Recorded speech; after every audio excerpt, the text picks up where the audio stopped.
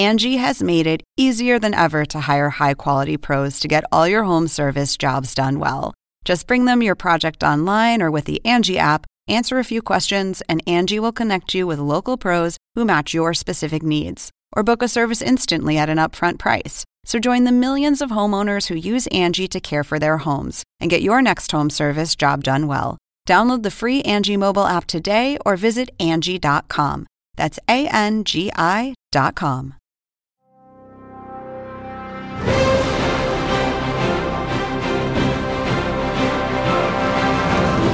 Welcome to the latest edition of March Madness 365. I'm your host, Andy Katz, on this edition of our podcast.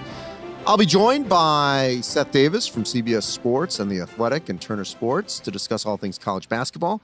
Notre Dame head coach Mike Brey, San Diego State head coach Brian Dutcher, as well as Katz Rank's biggest surprises and March Chadness. That's Chad Aycock coming by to do some predictions with me. Before we get to that, as we are taping, important update, and I know this will change throughout the course of the week, so it's important to put this in perspective. I'm telling you this as we're taping here on Monday prior to Tuesday morning, but Keontae Johnson, who collapsed early on in the Florida State-Florida game in Tallahassee over the weekend, the University of Florida on Monday late afternoon issued a statement that said that he'd been successfully transferred as planned from Tallahassee Memorial Hospital to University of Florida Health in Gainesville by Shands Care. He continues in critical but stable condition, is following simple commands and undergoing further tests. So I just want to say right off the bat, we send all our thoughts and prayers to Keontae Johnson and the entire University of Florida program as hopefully he makes a full recovery. Really scary, tragic situation with what happened in that game. But I will just say this. I'm going to get on my soapbox for 1 second and say that journalism 101, and I don't want to name names, but never, ever, ever, ever, ever speculate on someone's condition, especially something like that. You know, whether or not it's related to COVID-19 is not an issue now, okay? Let's get him through this crisis situation, hopefully. And then when everything's all said and done, those issues can be addressed when they are allowed to talk about them. And it drives me crazy when people speculate on people's medical condition as extreme and severe as this, or with Jalen Suggs from Gonzaga when he slipped in the West Virginia game, and immediately people are like, oh, that looks like an Achilles. Hope he's okay. Can't put any weight on it. Could be Achilles. No, it wasn't Achilles. He injured his foot. He came back in the game in the second half. He hobbled a little, but ultimately he'll be fine, and Gonzaga's going to play this game, hopefully coming up this weekend against Iowa in South Dakota. But right off the bat, everyone's speculating. Stop it. Stop the speculation on injuries. It's irresponsible. Now, the current state of affairs. You'll hear me and Seth Davis talk about it, so I don't want to give that away. I'm going to talk to Mike Brey about it. I will just say this at the top. You'll hear me say it in my interviews. Number one, no one is making anyone play basketball. Nobody is making anyone play basketball. Zero. Okay? That's number one. You can opt out at any time, and you will get an extra year of eligibility. A coach doesn't feel comfortable coaching, you don't have to coach. And trust me, you would win in the court of public opinion and in the court of law, okay, if you don't feel comfortable and you don't feel safe. I'm not a lawyer, but I will tell you, there is nobody going against anybody in a pandemic if you don't feel safe in your work environment or your playing environment. It's not happening now, and it won't happen. Number two, teams are doing that. Northern Iowa. Ben Jacobson said, you know what? We need a pause. We're not going to play these games. A.J. Green, their leading scorer, reigning Missouri Valley Player of the Year, he's having hip surgery, so they need a break, and that's fine. But I will say this, that every player that I've talked to, and if you're following what we're doing, you're hearing these interviews on our social media accounts, every single player has found joy in playing these games. I say these in the interviews. I'll say it here at the top, so it'll be repetitive when you listen. My daughter is a theater major at Northwestern. They weren't allowed to do theater. Can't do theater right now. There is no theater anywhere. These athletes can play their sport. That's their outlet. So trust me, for college students, that can't do what their passion is, it is absolutely detrimental, okay? It is not good for anyone's mental health to not be able to do what you are passionate about. So I don't want to hear about this because these athletes are allowed to do what they love and they appreciate it. Every single one of them I've talked to is appreciative that this is their outlet because you know what? Outside of playing and practicing, that's all they're doing. They at least have that. The majority of college students who are on campus barely left their dorm rooms, okay? That is a critical thing to remember. And nobody is forcing them to play. Nobody. When you do go home, you do run the risk of a spread, of being exposed, and you're not going to be regularly tested. That's a critical point. And everyone knew the deal when they came on, that if you wanted, you were likely going to stay through the holidays. And a lot of times these schools do stay through the holidays. Keep in mind, it's 3 days off is the legislation, if you will. It's not 3 days that have to be Christmas. It's 3 days. And so though you will still get 3 days off of practice during this time. And I think there are going to be some waivers through the NABC. Mike Brey and I are going to talk about this to allow at least some contact with them because of the unique situation that we're in. So that's going to happen. All right.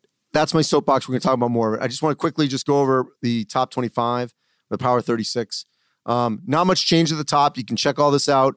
Gonzaga, Baylor, Iowa, Michigan State, Villanova, Houston, those all for me. A lot of people question that at Texas too high at 7.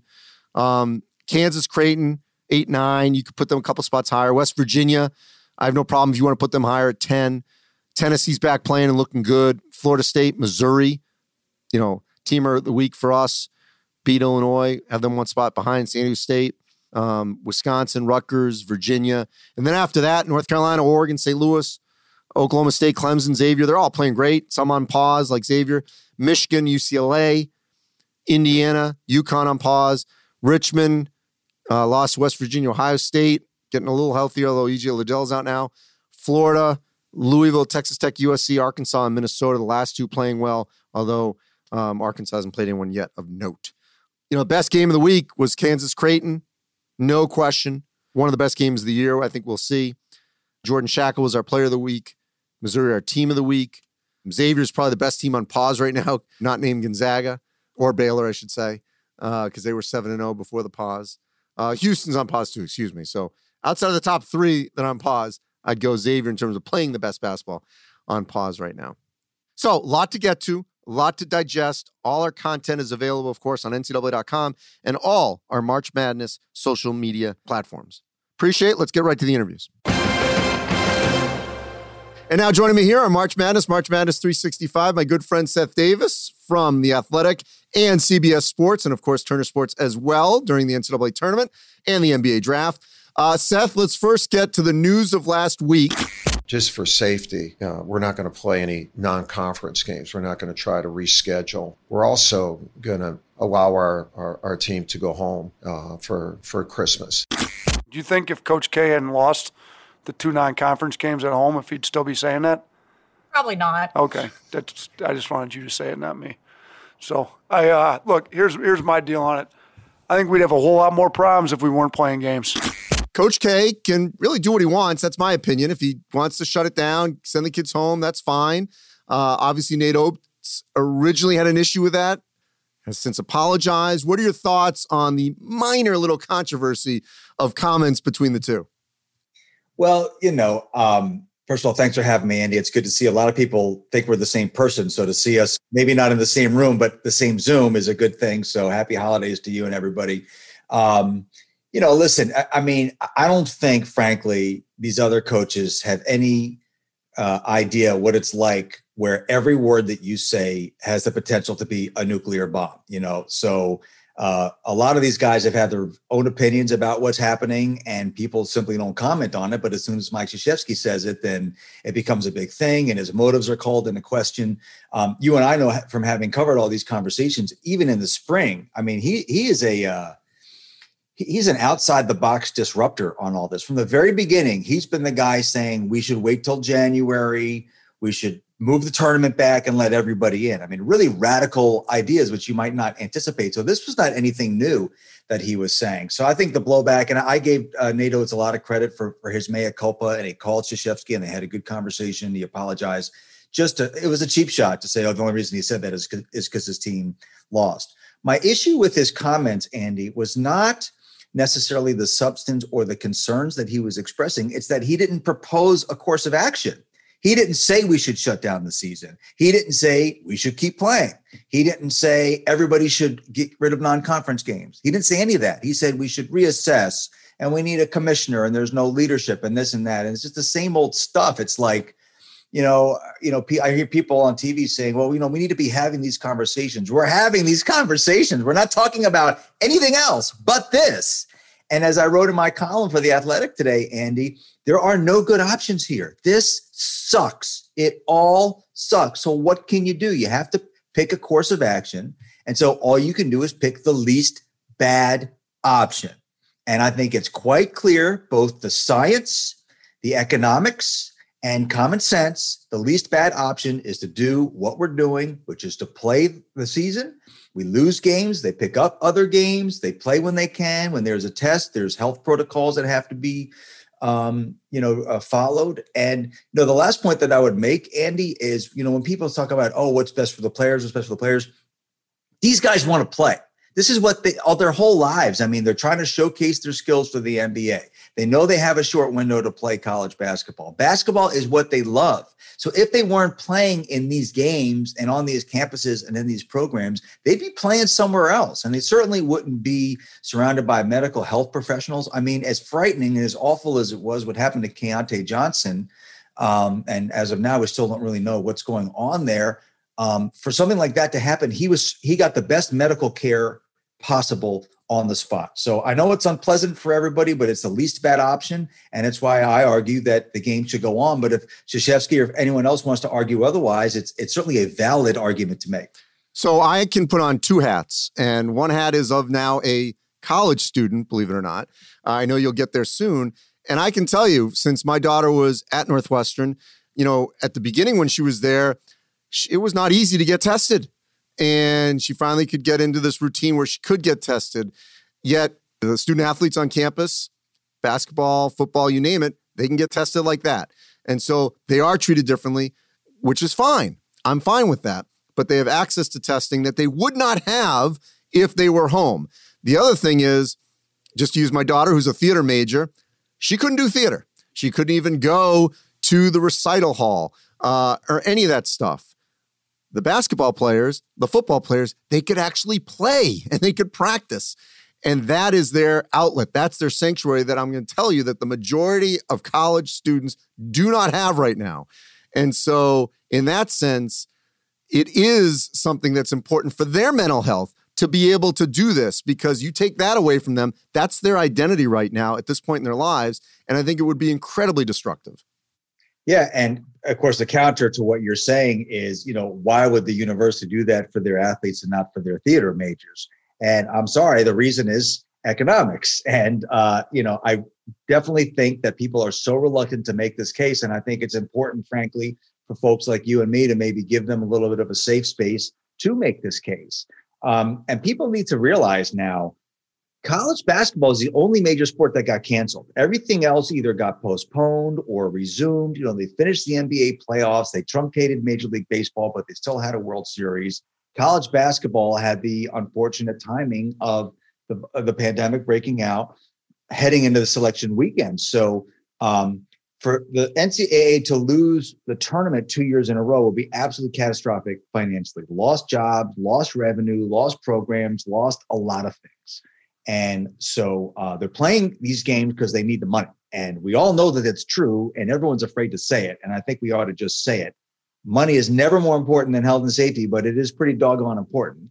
And if you can do it in a way that isn't 100% safe, but isn't exposing people to more risk than they would have otherwise, then I think the financials compel that, yeah, you're going to do things for your basketball players and your football players that you're just not going to do for your theater majors right now.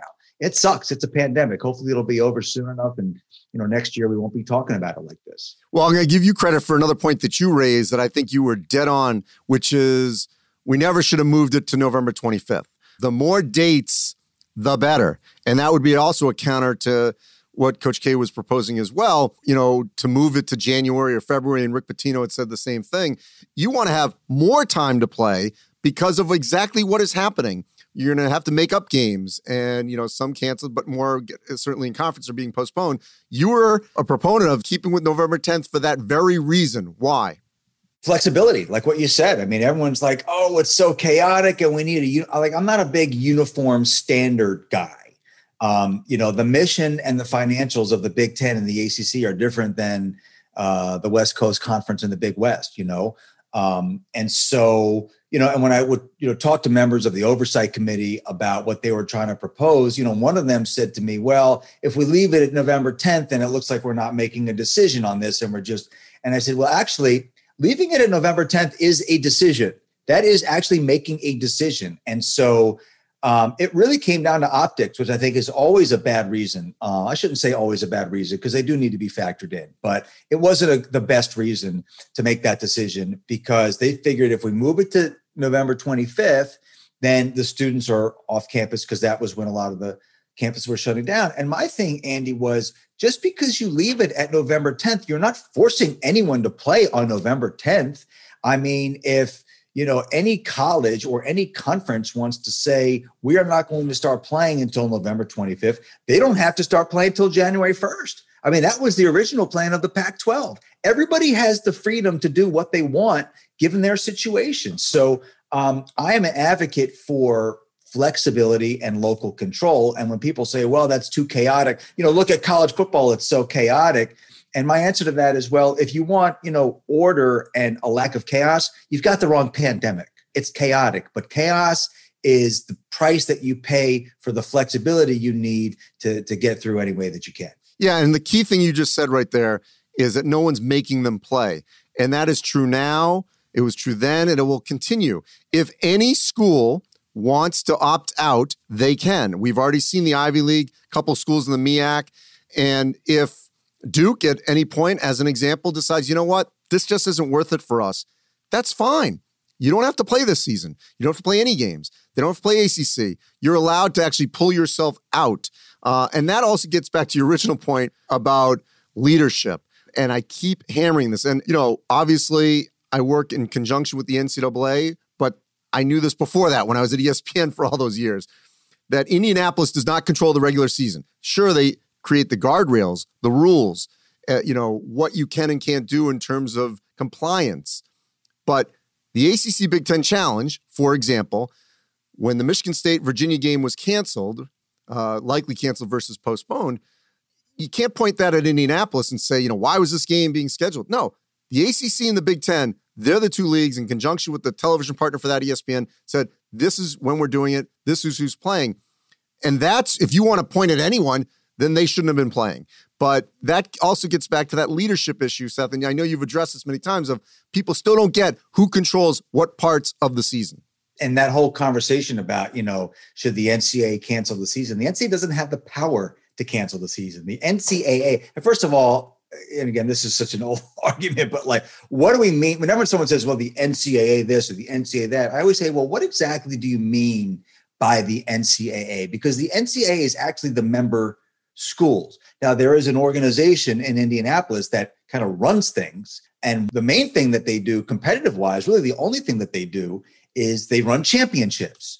And so when people said, well, the NCAA, there should be a national testing standard. They don't have that ability to enforce a national testing standard unless the schools voted that, right? So when they say, well, but they have the ability to say you can't put cream cheese on a bagel on a recruiting visit, well, those are rules that the schools have passed. So the folks in Indianapolis have the good fortune of enforcing that. And it's just, I go back to this argument, how many times, well, we need a commissioner, we need a czar. Let me tell you something, the only way appointing a czar for college basketball is a good idea is if I'm the czar. Let's be honest. If you want to give it to me, I will solve all these problems. That aside, It's not a good idea. And why is it a panacea? Like I wrote today, like everyone wants a commissioner until he or she makes a decision you don't like, and then you want to shred him. And the other thing is, to quote my favorite figure in all of history, Frederick Douglass, when he said power concedes nothing. So the only way that you're going to have a commissioner is if the ACC and the Big 12 and the SEC say, you know what, we don't want to run things for ourselves. We want to cede our power and our authority to somebody else. That goes against human nature. So it's not a good idea. It's not practical. It's never going to happen. And it's a total straw man. So please stop assigning the lack of a commissioner or czar. I'll end with this, Andy.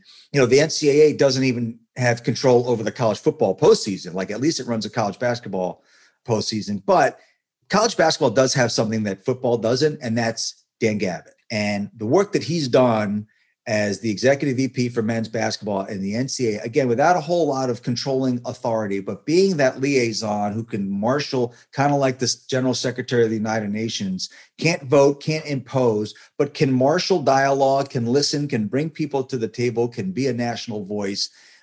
He is so well-liked and respected and humble, and he is a great, great asset to the sport. So this is the best we got. And it is so fun having games to watch and write and talk about and box scores to read. I'm on Synergy all day and I'm on the phone thinking about things. So I'm very grateful that everyone involved in the sport has found a way to make even this happen as chaotic and as disruptive as it's been.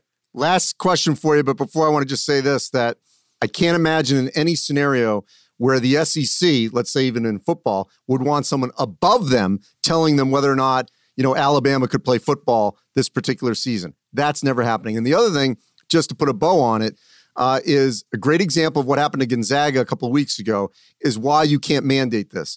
They're in Lee County playing in Fort Myers. They had a positive test. Lee County allows them to play that game.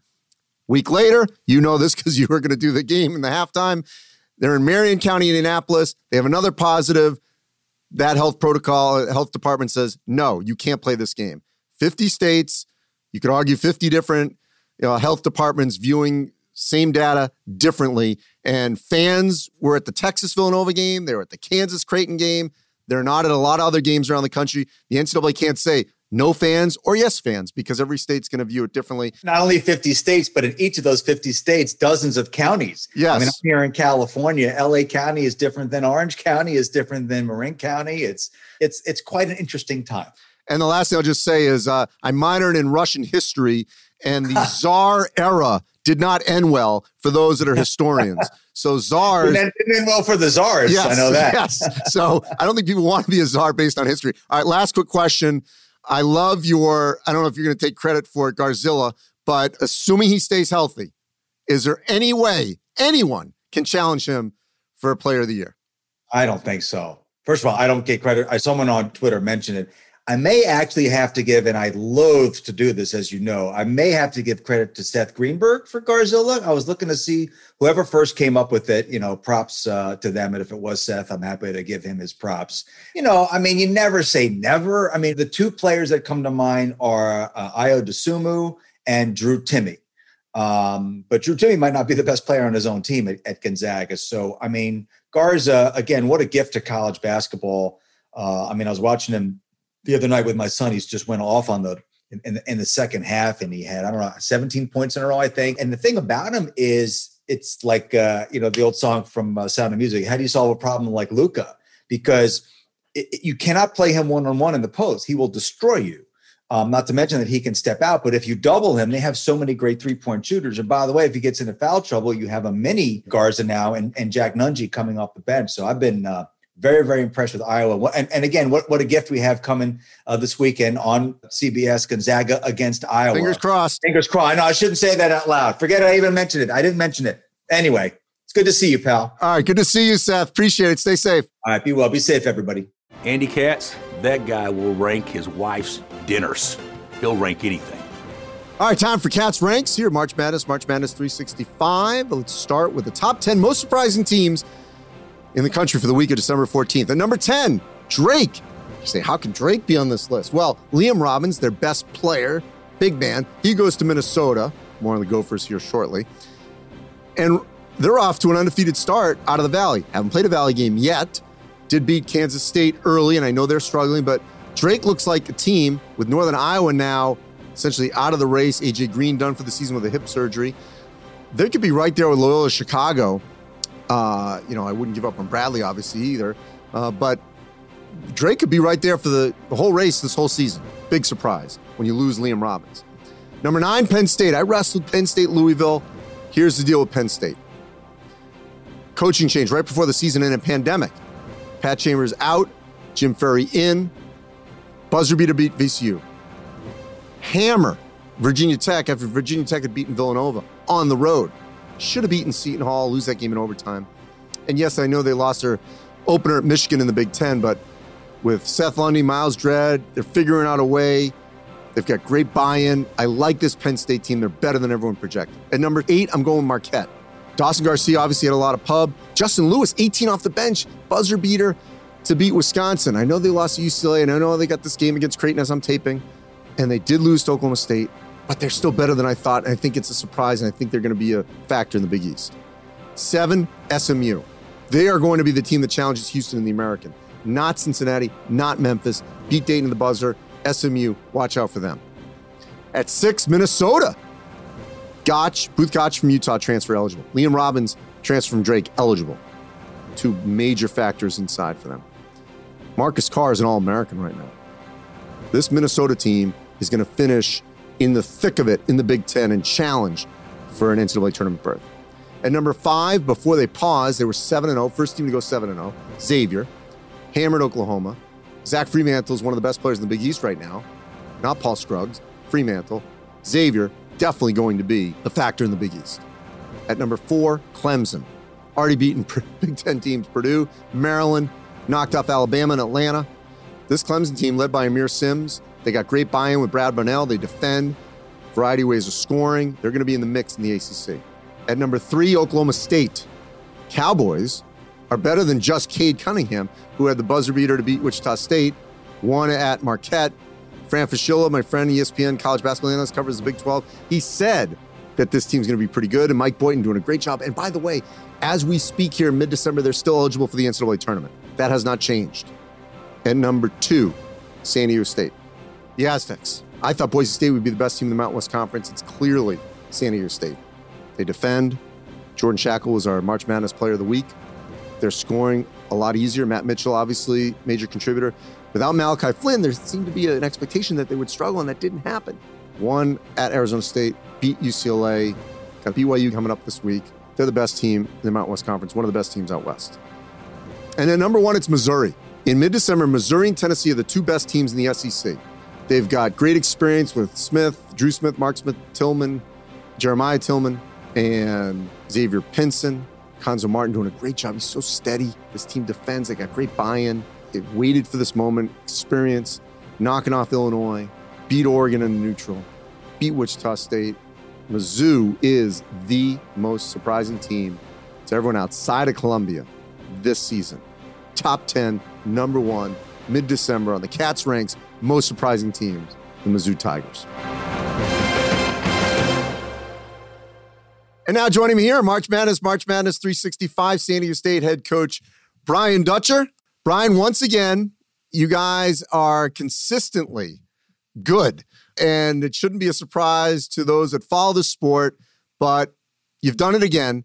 Already knocked off UCLA at home to start the season, and then just won at Arizona State in really convincing fashion. How are you getting it done again?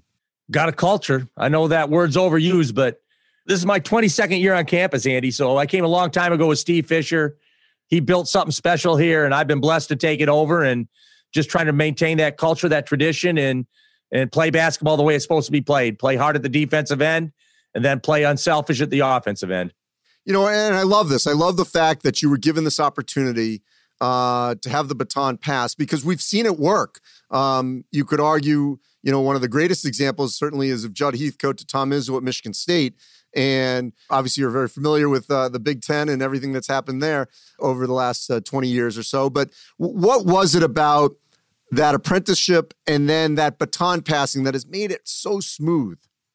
I learned from my dad a long time ago, who was a college coach, Jim Dutcher at the University of Minnesota. If you can take a job, take the best job in your conference. And I'm not sure it was that when we got here, but I think it is now. And we have the facilities. We have the support from the community, the city, the university. We've built something special here. And so it helps recruiting. I told the kids in the locker room, I've got a group of character kids in this locker room, and that's why we're winning. And so it's all leads to culture. I've got a great assistant coaching staff with Dave Velasquez, Chris Acker, Jay Morris. So I've got good people surrounding me, and it makes life easier.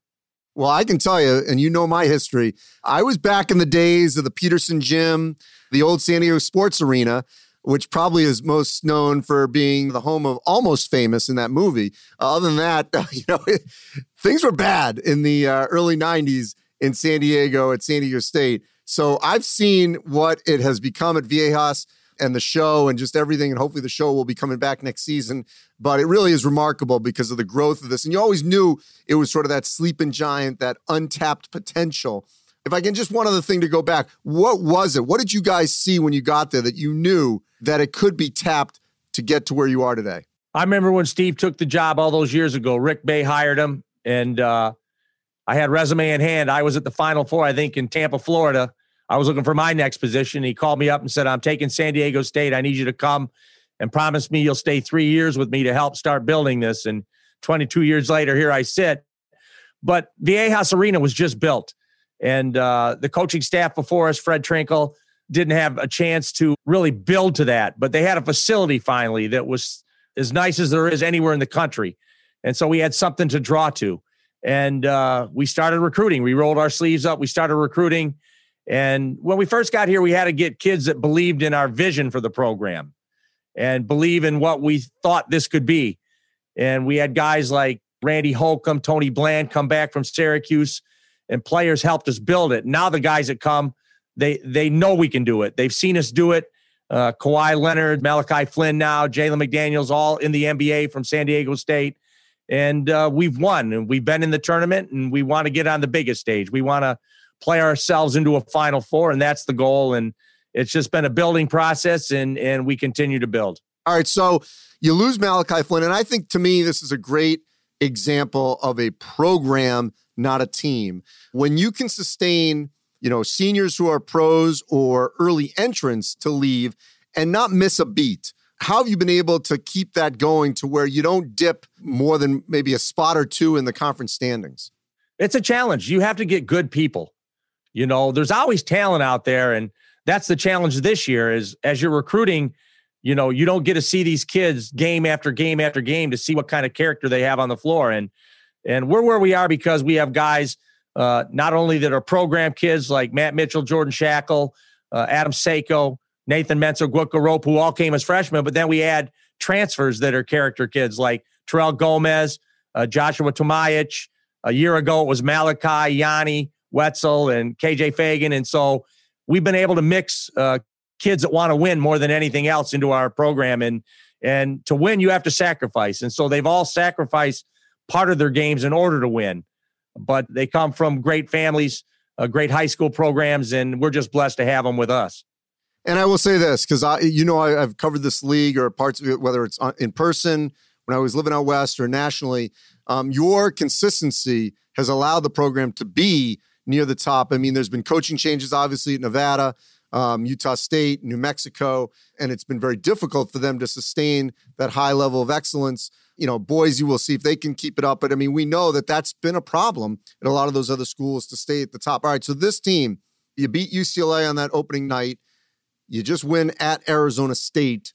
Obviously, your defense has always been an anchor, but that game against Arizona State, I think, showed even more so that this team will not have any kind of offensive droughts, or at least shouldn't. What's been the biggest difference, you think, offensively? Because we always kind of assume that your defense is going to be what it always is, which is pretty stable. Yeah, we're good defensively. We spend a lot of time on it, though, and we switch up game plans depending on the opponent, and we've got a really tough opponent Friday against BYU, who just gets better and better. So that's going to be the ultimate challenge. But offensively, I told the guys, we shouldn't be anywhere near what our rhythm is going to be as the season goes on. You add new pieces. You've only played 5 games. they have to learn to play with each other and learn what each other's strengths are, put themselves in the best position to be dangerous, and that will take some time. So I think we'll continue to get better offensively every game. And then defensively, we just have to know that that's our anchor. That's what everything's based on, that when we go through a cold spell at the offensive end, our defense will hold us in the game until we figure out something that's working for us. And we've been able to run that formula for a number of years. And last thing, Brian, I mean, I know every part of California, every county is different as how, they're dealing with surges. And San Diego, for the most part, comparatively to other parts of the state, has been okay. You guys have, fingers crossed, managed this pandemic so far well. How has it been for you to navigate this? You obviously have now just been on the road at least one time. What's that been like to sort of go through what you've gone through so far to this point? Yeah, it's been a challenge. Like all programs, I like to bring the kids back in the summer to get them acclimated. We didn't do that this year because protocols were so strict that I thought they were getting more work done away from me than they would with me. When we came back, like everybody, it was one coach, one player. We couldn't rebound for them. They had to rebound their own shot. And we built a 2-on-2, 3-on-3. And we had a whole department pause at the start of the year where everyone shut down for 2 weeks. And now we're pretty close to normal, Andy. We're working them out in the morning where we're getting individual work done. Afternoons, we're building the team concept. And so we're as close to normal as you can be. There could be a pause at any moment. We've been fortunate to avoid it.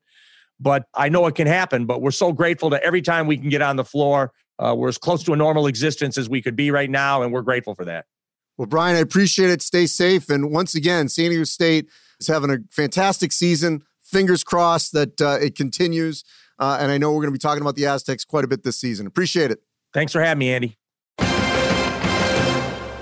And now joining me here on March Madness 365, Notre Dame head coach Mike Brey. And Mike, before we get to your big win at Kentucky and your upcoming game against Duke, I just want to talk in general here. And I think things have died down, but obviously when Coach K says something, everyone reacts. My opinion has been from the beginning that no one's making you do anything, and I wouldn't pass judgment on anyone's decision. You want to play? Great. If you don't want to play, that's fine too.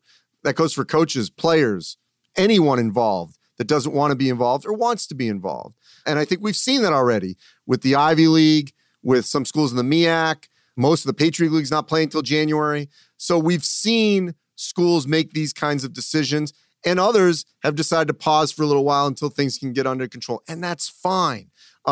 Where do you stand on it now versus maybe where you were at the beginning? And I respect Mike's opinion. And, he was really talking about slowing down back in the summer when we had our weekly ACC meetings, and he stayed true to that. I love that. I looked and I saw the stat where only 20% of our games have been canceled. We've played 80%. Andy, I think that's pretty good odds right now, given what we're facing. My AD, and I want to say at least 4 meetings with my team, made it very clear to every player you can opt out at any time. Their parents are very much in the loop on our protocols and our testing, and that option is there at any time for anybody opt out, including me and the coaches and certainly any of the young men. But I have liked that we've kind of soldiered on and have found a way to test and play safely. I certainly look at the mental health of our guys, that we've been in the gym together and now getting to compete together. And you mentioned the Kentucky win, the therapy and the experience that this young group got to, feel in Rupp Arena the other day. I can't, you just can't put an educational value or self-esteem or a confidence value on something like that. So I like that we keep trying. There are days I have been weak in the knees about going on. Don't get me wrong. We all have been, but I think it's day to day, and we're hoping we can play Duke on Wednesday and have a great atmosphere and a chance to compete. Yeah. So, I would say a couple things. First of all, the word that just pops in my head, and it's not just because it's the holiday season, but has been joy. And I've talked to so many players over the last couple of weeks after buzzer beaters, after last possession shots, and whether it's Justin Lewis or Marquette or Scotty Barnes at Florida State or Georgie Bashanas-Feely after they beat Duke, and they all have expressed this joy and this release that they've had of finally something good in their lives. And so these student athletes are at least getting the chance to do that on a college campus, because the majority of students on college campuses aren't really allowed to do anything. And I'm going to say that the quarantine part, that's not fun for anybody. And that's really mental. I mean, that's depressing. I don't care who you are, athlete, non-athlete, to be quarantined, isolated. That is, yes, there's no question that can be mentally debilitating. But actually participating in something that you love to do, I think can be therapeutic. And these players are getting a chance to experience that.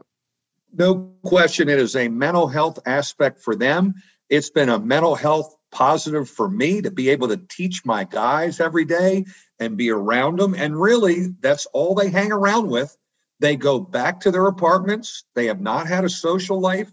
They've been amazing at sacrificing and understanding the protocols and staying disciplined because they want to continue to play. I have a lot of respect for them, and that we give them this chance to compete. And I remember I saw their eyes Saturday afternoon in the locker room in Rupp Arena. I'm like, my God, that was just so important. And the Tuesday before, we lost to Ohio State, but it was a great game, 90-85, and we were competing, and just that was good. So I darn sure hope we all test negative in Durham and South Bend, and we can play Wednesday.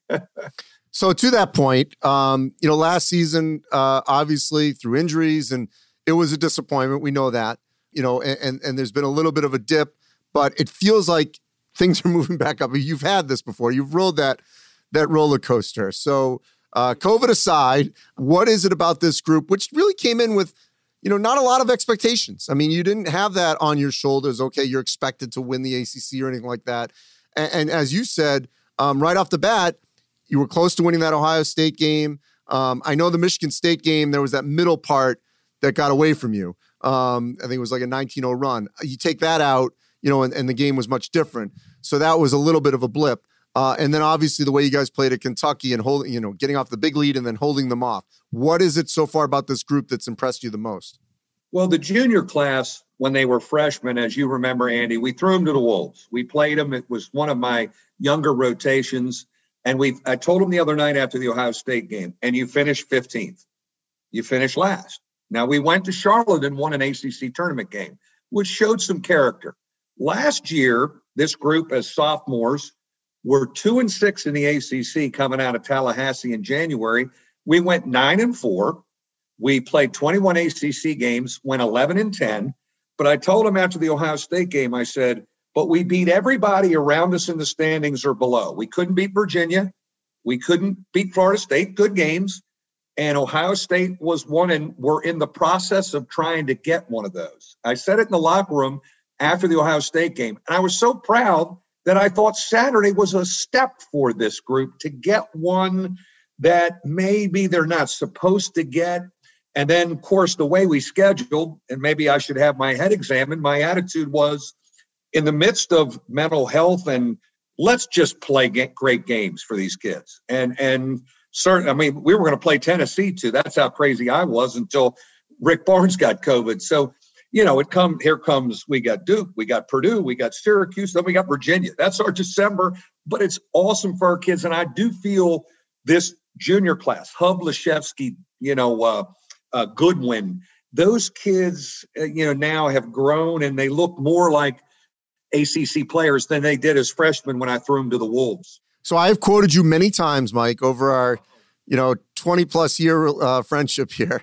And one of your famous lines that I use often is get old and stay old. I'm a disciple of that comment, but I would say, and I've used it even more this year, that I think it applies now more than ever because of the adversity, because of the sacrifice and the discipline that older teams are going to have to make. I'll be shocked if when we get to Indy that it's not older experienced teams that last the longest. No, great point. And I finally got back to an older rotation with this group. And you're right. I think they follow the COVID protocols. They're more disciplined about their life away from the practice facility. And then certainly older players have always helped us. I had that one young year, and man, did I take my medicine. And then we've been back. Really, we've been able to stay old because we have 4 and 5 year guys, and one and dones really aren't coming this way, and that's fine. But I agree with you. There's something about experience, and that really served us on Saturday. Kentucky is just so young, and it's early, and we're older, and we just kind of were able to hang in there because we were older for 40 minutes. And again, I think I agree with you. We could keep this thing going at 80% of the games played. That's 20 games. If Dan Gavin on a Zoom call with the ACC coaches back in August said, we feel if a kid gets 20 games, that's a heck of an experience. Remember, their bar is so low, you only have to play 13 to be tournament eligible. So, it's if we can keep plugging at 80% safely, I think that's as good as it gets. Well, and I will say this, one thing that's a little misleading is if people follow on social media all the postponements or cancellations in the non-conference, a lot of those games are just being replaced. Very few are actually being outright canceled where people are playing less games, unless you're on pause for, an extended period of time. And that is happening. But the majority are replacing. Wisconsin loses. Louisville, they're replacing with Rhode Island. So their games are still happening at a high clip. And the conference games, I will be really surprised, unlike football, because we've got a longer lead time in basketball. I'll be really shocked if these conference games are not made up. At some point in January and February, the few that have already had to be postponed in the Big East, and I think the Pac-12 so far, and the Big 12. Couple quick things, Mike. Fans. Some places have them, some don't. Notre Dame has allowed it. What's the difference? Well, we announced our attendance the other night, they told me, at Ohio State. And attendance tonight, 150. But I'll say this. Now, Lexington, Kentucky had 3,000. Of course, the building seats 20. But the people that are in charge of the button for electric noise, the crowd noise, they're getting really good at all our home arenas. They know how, when we're on a run, and the other day against Kentucky down the stretch when they were pressing us, that guy had his finger on the button. The crowd was going off. I'm looking around. I said, where is that coming from? But, the kids just want to compete. They just that we get the chance to play and compete. They just want it. And they're enjoying it, and they understand it's kind of it's really unbelievable that we're at least getting to play, and I think they're valuing every day competing together. So you were the former president of the NABC. I talked to Craig Robinson, the new executive director of the NABC last week, and the one thing, and I saw this, I was actually in the bubble at Mohegan Sun for about 8 of the 12 days, and some officials were good, some weren't. Some coaches wear the trim strap, some don't. How do we keep that going to where there's better adherence of masking for both coaches and officials? I think what's going to happen is when we get to league games, Andy, our leagues are going to be able to get on our butts more and maybe fine us or the officials if we don't keep them up. And I have violated. I saw clips of me in Lexington. You pull it down sometimes to yell, to project your voice. And I'm trying to remember, you got to talk through it. And when you yell and project, that's when the spit comes. I know. So I think we're all, doing different things. But I do believe when we get to league games only, which is coming and after Christmas, our leagues, rightfully so, will take a stronger stance on, hey, if it's all, there's going to be a fine, and rightfully so. You mentioned Christmas, and that was one thing that Coach K is doing, although they're, I think, going to come back before. I just saw Ben Jacobson in Northern Iowa. They've got an injury with A.J. Green, so they're going to pause for the holidays. Look, it's a sacrifice. There's no question. But there are consequences if you do go home. And I know that was being discussed at the NABC and early with the NCAA about that, because it's 3 days off. It's not necessarily 3 days that you have to go home.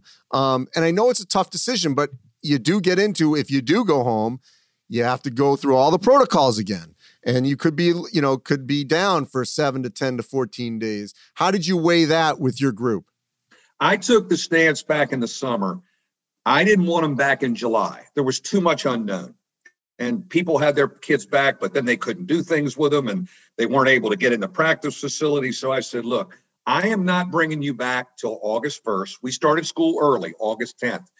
Because understand, when you come back, You are not going home for Thanksgiving, and you never have. We're always playing, but you're not going home for Christmas. I want you to tell your mamas, and I've got probably 12 moms pissed off at me. I get it, but you got to understand we can't risk coming back and then a quarantine, and then we have an ACC game canceled. We have Virginia December 30th. And so our guys have been great. And Cormac Ryan, the transfer who's eligible for us, who's doing a great job, he said, Coach, we've been home enough. We're fine. So I think the only people that are upset with the coaches are the moms, and I get that. Now, what has happened, families have come here for Thanksgiving to South Bend, but I love the fact they don't interact with their kids a lot. It's not like come over to the hotel room for 3 hours. They've kind of said hello with masks and gotten away. And I really give the families credit. I also think, Andy, on those 3 off days, we're going to get some relief. Come on. We need to be with our guys. They can't not see the coaches for 3 days. I'm doing Christmas dinner at my house.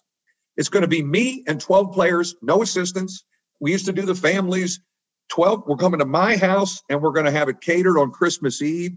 But I believe, and Craig Robinson's done a great job on this front, we are going to get some relief on those 3 days where we can do something with our kids so they're not just out on an island during the holiday.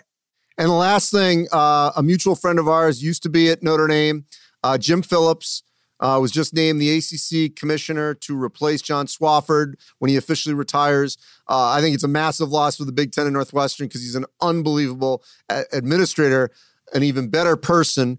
Your thoughts on him being the next commissioner? Grand slam for the ACC. We stole one from the Big Ten. We'll take it. He was my sport administrator when I got here. We were both hired. Kevin White was hired a couple months before me, and Jim Phillips came along with the first staff. We all were new together in 2000 here in South Bend, and Jim is a hoops guy, as we know. He used to run Bill Frieder's basketball camp. He was part of the lawsuit. He got a check. He got a check from the NCAA. And he's getting a big check now from the ACC, by the way. Anyways, he is fabulous for us. I can't wait to work with him in the ACC. Great hire for the ACC. As I said, a loss for Northwestern in the Big Ten, but not for college athletics because he's done wonders for that.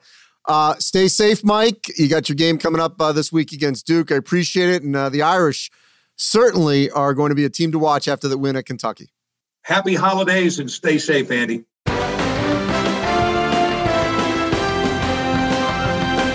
And now it's time for March Chadness here on March Madness 365. And Chad, we've got over 80% of the games are still being played. And most importantly, I think what we're seeing is games that were postponed. For the most part, a lot of teams are either replacing those games or trying to reschedule. And I think once we get into the heart of conference play, I'll be very surprised. Unlike football, because they didn't have as many dates, I think we're going to get the majority, if not all, of the conference games made up if they end up being postponed. I know non-conference it's more difficult, but I do think we're going to get the majority of the conference games played. I'm optimistic about that because we got more dates to play with. And just recently, the Big East came out with its rest of its schedule because they were holding off, and they built in some dates to basically play makeup games in February. So I'm still cautiously, but I'd say very optimistic that we're going to get most of these games in, which allows us to make predictions. And last week, I think it did pretty well. Yeah, you did. 2 weeks ago you went 6-1, and then last week you kept it going. You went 4-2. We did have 2 of those games that were postponed or canceled, but you had a great week. The only 2 losses, you had the heartbreaker with Creighton falling at Kansas in a great game, and then your other loss was at Arizona State. They got handled at home by San Diego State. But big wins: Iowa over UNC, Illinois got that road win at Duke, West Virginia took down an undefeated Richmond team.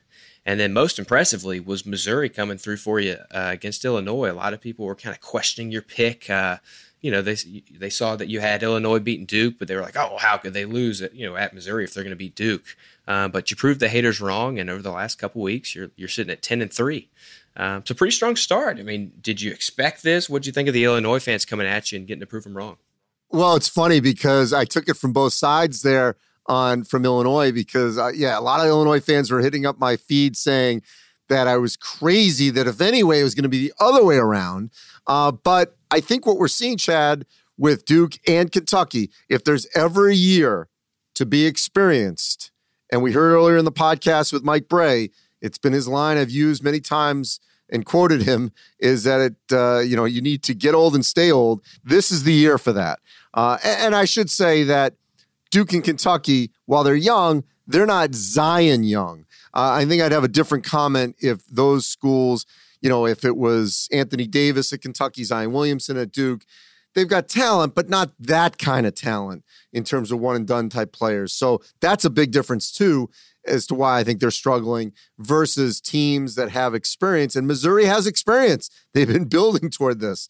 And by the way, they've now beaten Illinois 3 straight times. So I wasn't shocked by it at all that they came through and actually split that, those 2 games in that manner. Yeah, that's right. Yeah, the Illinois fans were questioning your pick there, and then after the game, they switched that anger into you flipping the coin to have the game in Missouri in the first place. So, well, I'll tell you, one of the things, Chad, that people were even more upset was that initially, I didn't realize this when actually both schools asked me to do the coin flip as a neutral party, but I didn't realize also that the coin flip was going to determine the television network. And so had Illinois won, it would have been on Big Ten Network. Had Missouri won, which they did, it was going to be on either ESPN or SEC Network. And then because it was on a football Saturday, a Saturday that normally is not a football Saturday, in years past, December 12th, at one point it was on the SEC alternate, whatever that is. Brutal. And so there were a lot of fans were upset, like, I don't even have that channel. Then ESPN ended up moving it to ESPNU. Ultimately, it started on news, but ended up on ESPNU, so plenty of people saw it. Yeah. Well, this week we do have more games. A lot of good matchups, maybe not as strong as like top 10 matchups, but we're going to pick 11 games here starting Tuesday night. Let's look at Minnesota at Illinois. We're going back to the Illinois train. Minnesota, hot start, as you kind of covered in your catch ranks, undefeated, but they do have a tough matchup in Champaign. How do you see Illinois doing after splitting the week last week? I think they'll get this one. They've got to make sure, that Kofi Coburn stays out of foul trouble. And this is another thing that Illinois certainly came at me with as well, thinking that I didn't hit, just to harp on the officials. But look, they end up getting a flagrant one late on Kofi Coburn. And anytime the hand is extended, officials are going to tend to call that. So he's got to stay on the floor. That's critical. I would assume he's got to make better decisions late. Normally he does.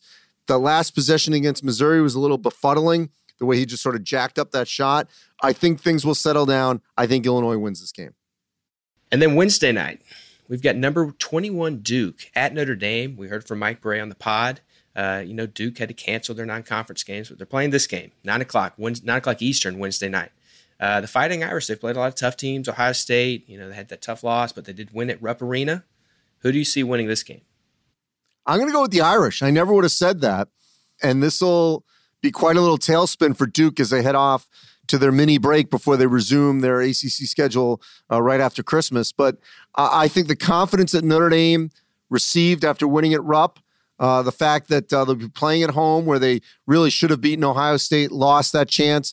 They will have some fans, even though it'll be a smattering of fans. They're allowed in South Bend, not allowed at Duke. I think that will make a difference. And Mike Brey convinced me in talking to him. He feels good about his group. I'm going with the Irish. Yeah, I like the pick. Notre Dame at home. I agree with the pick. Even if Duke was at home, I'd probably pick Notre Dame the way Duke's played at home. So I agree with you there. Thursday, number 5 Kansas at number 14 Texas Tech. Big time matchup in the Big 12. The Red Raiders, they've won 5 games by 20 or more points, 4 of those games by 30 or more. But despite that high margin of victory, they don't really have a signature win yet. They lost against Houston in their only real chance to get that win so far. But Kansas, they've won 6 straight since losing to Gonzaga. So who do you like winning this game? So I'm going to go with Texas Tech. And Red Raider fans have been on me about where I've had them in the Power 36, which has been toward the back. And that's exactly, to your point, is exactly why. Because their one up game, if you will, playing a peer, they lost. And, Houston was the much better team in that game in Fort Worth. So they have to prove themselves. I think they will against a Kansas team that almost let that Creighton game get away from them. And now Creighton's really good. We know that. But I'm going to go with the Red Raiders. I think Mac McClung will continue his high percentage in terms of making shots. And so I'm going to go with the Red Raiders here. Okay. Now, Friday, BYU at number 18 San Diego State. This is a pretty fun West Coast matchup. We heard from the Aztecs on the pod, so surely you're not picking against them here, are you?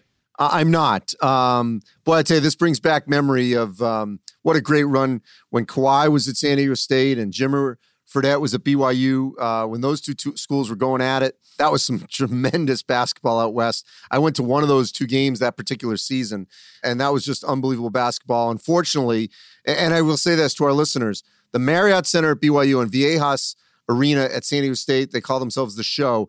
When hopefully we can come back to when fans are like that, they're two of the best home courts in the country. And I know they don't get enough publicity, but those two home courts are something special.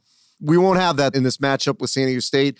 But I think defensively, what San Diego State consistently does is they make you beat them. And while BYU has a chance offensively to be pretty productive, we've seen flashes where defensively they just can't hold it down. They lost that game to USC at the Mohegan Sun. They lost to Boise at home. I don't think they beat San Diego State on the road. Yeah, I don't either. Mark Pope's a great coach, but I don't think they have the guys to win at San Diego State this year. Let's look at the weekend. Saturday, big matchup. Number 3 Iowa against number 1 Gonzaga in Sioux Falls. Two really strong, just high-powered offenses. Iowa's averaging over 100 points a game through 6 games. But a big factor here is this is going to be Gonzaga's first game since December 2nd. Do you see that time off, that layoff, having any kind of impact on their performance here? It could, and it causes me some pause. But on the flip side, this break, not that they wanted it to happen, it allowed Jalen Suggs to be completely healthy. If you remember in that last game that they played in Indianapolis, he had a pretty scary ankle situation that looked like it could have been more serious than it was against West Virginia. He was kind of hobbling in the second half. Now I actually spoke with Mark Few. He's completely healthy.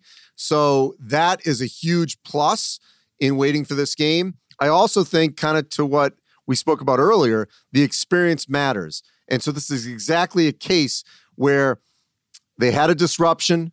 Now they come back and they should be able to pick it right up because they've been in this position before. The big thing for Iowa, this is their first game out of Iowa City. How do they handle travel? Apparently they're going to bus up to South Dakota instead of fly. How do they deal with just a new environment? They've shot incredibly well at home, completely new arena for them to shoot in. Gonzaga actually has not played at home yet. They've only been playing on the road. So I'm going to give the edge to Gonzaga in this matchup with Iowa very slightly. I hope it all happens as scheduled, and I think it could be a preview of the Final Four of the national championship. Yeah, no doubt. Gosh, you make a good point about a first game for Iowa away from Iowa. But, man, I have a hard time seeing anybody slowing down Iowa at the moment. But number 20, Ohio State versus number 22, North Carolina. This game's in Cleveland as part of the CBS Sports Classic. Ohio State, they're still unbeaten. North Carolina still kind of searching for a big win. Who do you like winning this game? I'm going to go with Carolina. E.J. Liddell not playing. Seth Towns, let's see what his status is. But I like Carolina in this matchup. I think their bigs, in terms of depth, will be a problem for the Buckeyes. And even though North Carolina has lost, a couple of their big games at Iowa and then the Texas game, they played pretty well in stretches and really could have won Texas. Obviously, Matt Coleman hits a shot to beat them. And Iowa, it ended up just being too much Garza toward the end there, but they played well overall. So I'm going to go with Carolina over Ohio State. UNC gets their first big win there. The second part of the CBS Sports Classic is UCLA and Kentucky. Neither team ranked, but UCLA has a pretty good case that they should be. So UCLA, they've won 5 straight after falling to San Diego State to start the season. But Kentucky, on the other hand, they're struggling, and that's probably understating it. They've lost 4 straight, 2 on their home floor. Do you think the Cats keep reeling, or could they right the ship here against UCLA? So I'm going to shift kind of similar to what I was saying about Duke with Kentucky. I just think they're too young and inexperienced in this situation. UCLA has all the experience. Remember that in that San Diego State game, they were without 2 players that are pretty key to them. So not that San Diego State wouldn't have beat them anyway in San Diego, but still, they've played really well with their full team. So I'm going to go with the Bruins in this neutral site matchup. Yeah, it seems like an easy pick. just with the way Kentucky's playing right now. And it doesn't really get too much easier. They got that Louisville game coming up soon, too. Speaking of Louisville, number 23 Louisville at number 12 Wisconsin. This game is the makeup from the ACC Big Ten Challenge, just put back on the schedule as we're kind of recording this here. How do you feel about Louisville? You think they can remain unbeaten and get a pretty good road win here? They can, but I think the Badgers really have reset themselves after losing that heartbreaker to Marquette at the buzzer to Justin Lewis's tap-in. They absolutely blitzed Rhode Island in the game that made up for this game, Louisville. Really were clicking offensively. I thought they really played well defensively as well. They are another team that have not left their sort of friendly confines, and they don't have to for this one either. I'm going with the Badgers and their experience beating Louisville coming off their pause. Okay, next we've got number 17 Virginia against number 7 Villanova in Madison Square Garden. This is another scenario where time off could be a factor. Virginia has not played since December 4th. Meanwhile, Nova, since then, they've won at Texas and Georgetown. They look pretty confident playing basketball right now. Who's your pick in this game? This is a hard one. First of all, no fans. So if there were, I would lean heavily toward Villanova because they would pack the Garden. I saw both these teams in person, and I saw, Virginia win, and I saw them lose. And it all came down to whether or not they made three-pointers. And Villanova, we've seen them play with fire. They got down big to Georgetown, then came storming back and won that game, lost to Virginia Tech. I think right now Villanova is the better team, but I don't know. I just have a feeling that Virginia is going to clip them because Villanova's been sort of playing that line over the last couple of games where they could have gone the other way. Now you could say, hey, look, they found a way to win them. So I'm just going to be a little bit of contrarian here. I'll go with Virginia coming off pause and beating Villanova. All right, so Virginia gets the win over the top 10 team. Sunday, we've got two more games for you. Number 13, Illinois at number 19, Rutgers. So another big week for Illinois where they get two games picked by you on the podcast. They don't get any easier. They played Duke last week, Missouri last week as well. And then now they got to go at number 19 Rutgers. They're playing at the RAC. Not an easy place to play over the last couple of seasons. Do you think Rutgers stays undefeated, or does Illinois pick up another road win? Well, Rutgers, they had a game against Maryland as we're taping before that. Geo Baker, his status was sort of unknown. If he was going to be healthy enough, we'll see as we're taping what happens with him. But I just think Illinois is the better team. So this is a week, Illinois fans, where I actually have Illinois winning both games, taking down the Gophers at home and winning at Rutgers. Illinois gets the sweep. I'm sure they'll love to hear that this week. Last game, Oklahoma State at number 11, Texas. Oklahoma State undefeated after Cade Cunningham's game winner. Do you think they get a road win here in the first conference game for these two teams? I'm going to go with Texas. A lot of other Big 12 fans are questioning that I'm this high in Texas. But, look, Villanova was a little more experienced. They clipped them at home. I love the way Texas played down in the relocated Maui and Asheville. They've got incredible size and length that I think is going to be a big problem for teams in the Big 12. I'm going with Texas over Oklahoma State. Yeah, I like that pick too. I think Oklahoma State's record is a little misleading. They've played several close games against, just average to above average talent, nothing overly special. So, yeah, I think Texas gets them too. So there's 11 games. You went forward to last week, 6-1 week before that. We'll see if you can stay hot, Andy. Well, I think I've had a pretty good track record. I don't want to pat myself on the back too much, but I'm feeling very confident. Yeah, should be. All right, thanks, Chad. You got it. And that'll wrap up this edition of March Madness 365. I'm your host, Andy Katz. As always, a big shout out to our Turner Sports crew, Chad Aycock, Abby Stoltz, Michael Kaplan, Sean Bartley, and the entire NCAA.com team. I had the pleasure of doing sort of a NCAA.com chat last week, and we have an exceptional group of people who are working from home now, like most people around the country, but they do an unbelievable job behind the scenes with everything that we churn out copy-wise and content-wise, and it's just a great group to be associated with. So, thank you to everyone. We'll talk again next week. Stay safe.